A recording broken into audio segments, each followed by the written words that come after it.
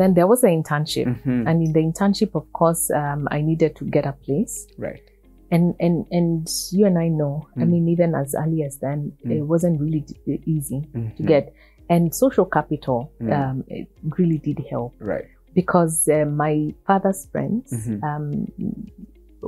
happened to be, his name was Dr. Karuga, happened to be the chair of the Institute of Economic Affairs. And so because it was just an internship, he requested that I do it there, and they accepted.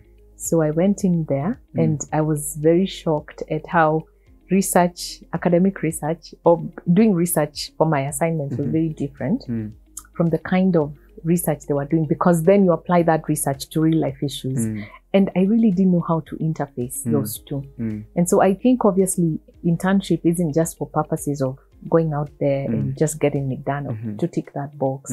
It really is so essential because it really is your bridge to really trying to put these things together so that the academics and this real life issue also is problems that you're intending to solve in the workplace are actually interfacing. So the challenge was I wasn't an economist, and here I am in an intensely, Institute economic research and policy analysis institution. So I felt like a fish out of water. Yeah. But what I really appreciate about that experience is that there wasn't judgment. There wasn't that pressure that you should know, after all, you're a graduate. I went into an environment that provided opportunities for me to learn.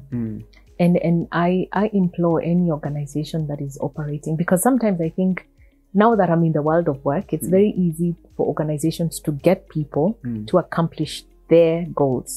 And people say, that's why I'm paying you. But there is value in, yes, meeting that goal with allowing people to come in and to learn. And that's what IEA was for me. I found people who are very gracious. The smartest people I know were in that organization. But they provided a platform for me to just be in spaces where I could learn. So as early on as being an intern, I was hanging out with members of parliament because of the kind of work they were doing. Traveling a lot to see the country. My first assignment as an intern was to work with the person who headed what was called the Futures Program. And so the program, so they had done a research to look at Kenya in 10 years and see what can Kenya become. It was a very fascinating project. And so I was in the team that was trying to disseminate that around the country. So by the time you join in, the findings from this research have come out. Yeah. Yes. Yeah. And so I'm just getting in, as I finish, I'm getting into the publishing bit of it. So I started understanding the mechanics of, layout design, publishing, or publishing of a research. Yeah. And then begin launching it, and then beginning to, and what I really appreciate was they didn't say you're the intern, so you can't. I would be the one sent out to go and stay with the designer as they did their work. And obviously that provides such immense opportunities to just learn quality control and things like that. And they would give me the whole, and that's the beauty about a flat organization, because you pick phones. And it's not beyond the CEO to pick phones. Exactly. And when you say flat, you mean there's no hierarchy, there's no... It was there, but it wasn't a big one. Very, very huge. Yeah. And so because of that, there was very easy interaction with the CEO, for example. And so because of that, you're in spaces where you're learning everything, you're absorbing all this information. And I'm really glad for that opportunity, because obviously when it came time to transition, I remember the CEO called me and asked me, so should I pay you? When it came time for you to finish my internship. Right. And she said, do you think I should pay you? And that's the other thing. Because of lack of mentorship, I didn't know the answer to that question. And so I say, I did the I don't know whether it's a woman thing or a polite thing. I don't even think it's polite, but I said, you assess my work and decide. And she was very clear, and she said, if you don't know your worth, I'm not gonna tell you what your worth is. And so she didn't pay me. And so when I got out, one of the program officers just looked at me and said, you don't answer questions like that. He was very forthright with me. But fortunately, I got absorbed into the organization because the person I was working with really was a mentor. And so she would take me along on different, meetings. Before even you move now, I just want to see how that particular transition happens. Yeah. So, how long have you interned for?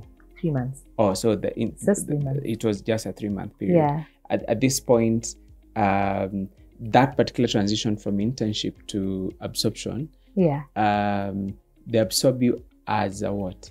As an program assistant. As a program assistant. Yes. Who's this person who? So even if the organization was very flat, we still had a bit of a hierarchy. Okay. So PA was the lowest position in terms of programs. Yeah. Of course, there was support staff, but not too many. And then you had assistant program officer, then the program officer, then the CEO. So did there just happen to be a vacancy, or was it created? There wasn't. There wasn't a vacancy. Yeah. But because of my working relationship with my immediate supervisor, who was Angela. And Angela was who? Angela Kitonga. All right. So Angie was. I say that sometimes you have occasionally you meet angels walking on earth, and she would fall into that category very easily because she was very gracious and very kind. And in my not knowing, she would just sit back and show me what needed to be done, corrected me very graciously. But she was also overworked and overwhelmed because this project was just now coming into full force. The Futures project. In terms of funding, in terms of now the work that needed to be done after that. Yeah. And so they needed help. She was the PO. She was the PO, yes. For the Futures program. Yes, okay. And she needed help. So I was coming in just at a time when the work was peaking. And she didn't say, this girl is not an expert. She said she's very good help. And with a little more coaching, she can get there. So in a sense, she made she put in my name in a space where I wasn't there to speak for myself. And she didn't hesitate then to sometimes even do my work for me when I didn't know.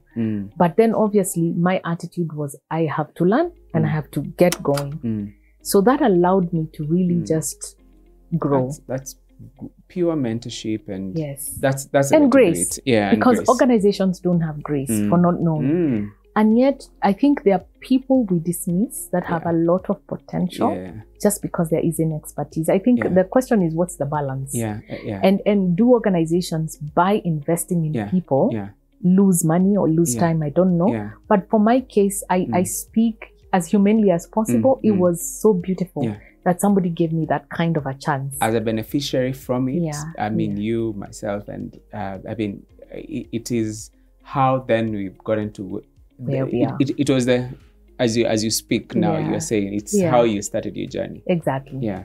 And it was so powerful. If you had been dismissed, then you probably would have gone back to the drawing board. I know. And probably taken a different route. Yes, and perhaps even landed with the expertise you have, perhaps started really doing mundane things. And yet here was an opportunity to really just stretch me completely out of my comfort zone.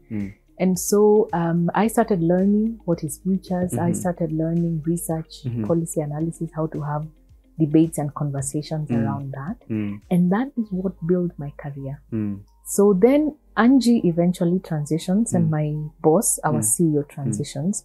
And so I become the person in charge of the Futures program. I think you've moved too fast for me. So you joined as a program assistant. Yes. What are the things that you begin doing with Angie at the time? You are helping her. So that part I think I've gotten. But what are those, what does assisting her and so that even as you get to the place where you're picking up the project, how does your scope begin to increase? And what are the things that you now do differently from the internship? What are those things that you begin to do as your scope increases?